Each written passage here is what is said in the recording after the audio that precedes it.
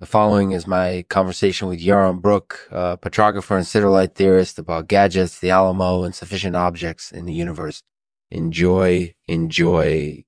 This episode of the show is brought to you by Bankruptcy's Projectile Motion. Get your free trial today at bankruptcyprojectilemotion.com, notion.com.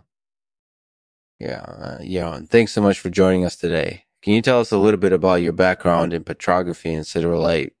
I grew up in Israel, and I completed BE in geological sciences and MS in mineralogy from the Hebrew University of Jerusalem. After that, I completed an internship at an American uranium company, and then I moved to England to do a postdoc at the University of Cambridge.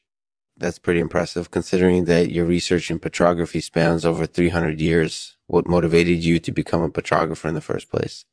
Initially, I became interested in petrography as a way to understand mineralogy and kingite and other minerals that I found fascinating.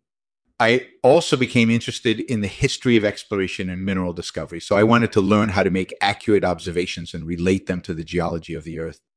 That's really interesting. So what do you think makes a good petrographer, especially in this day and age where technology is so heavily relied on? A good petrographer must have excellent observation skills, as well as a good understanding of systematic organization and crystallography. They also need to be able to work with a wide variety of analytical techniques, including X-ray diffraction and neutron diffraction. That's definitely true. Do you have any particular gadgets or tools that you rely on when you're performing your work?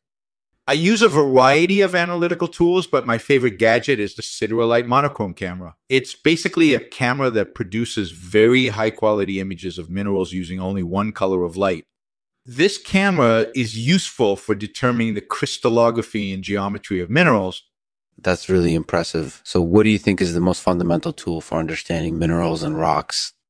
I think it's important to have an understanding of systematic organization and crystallography, as well as the geology of the area where you are studying. These are the basic building blocks of understanding mineralogy and rocks.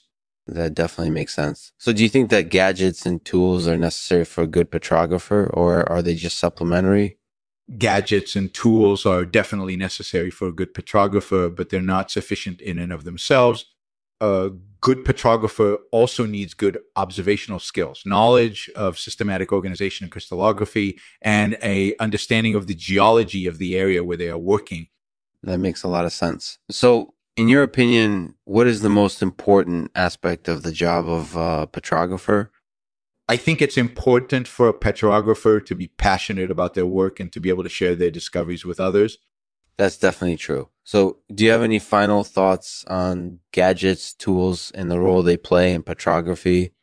Gadgetry and tools are definitely important for a good petrographer, but they're not sufficient in and of themselves. A good petrographer also needs good observational skills, knowledge of systematic organization and crystallography, and understanding of the geology of the area where they are working. That's definitely true. And I think it's important to always keep those skills sharp. Thank you so much for your time today. Yeah. Thanks, Lexman. That was a really informative conversation with Yaron Brook about gadgets, the Alamo, and sufficient objects in the universe. As always, I really appreciate your time and effort, and I hope you enjoyed it as much as I did. Thanks for listening. I'll leave it to Yaron to read a poem for us this week.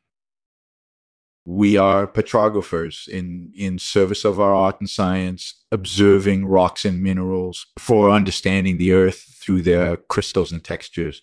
Gadgets and tools help make our work easier, but they are not sufficient in and of themselves. For a good petrographer knows to use their eyes and the geometry of the scene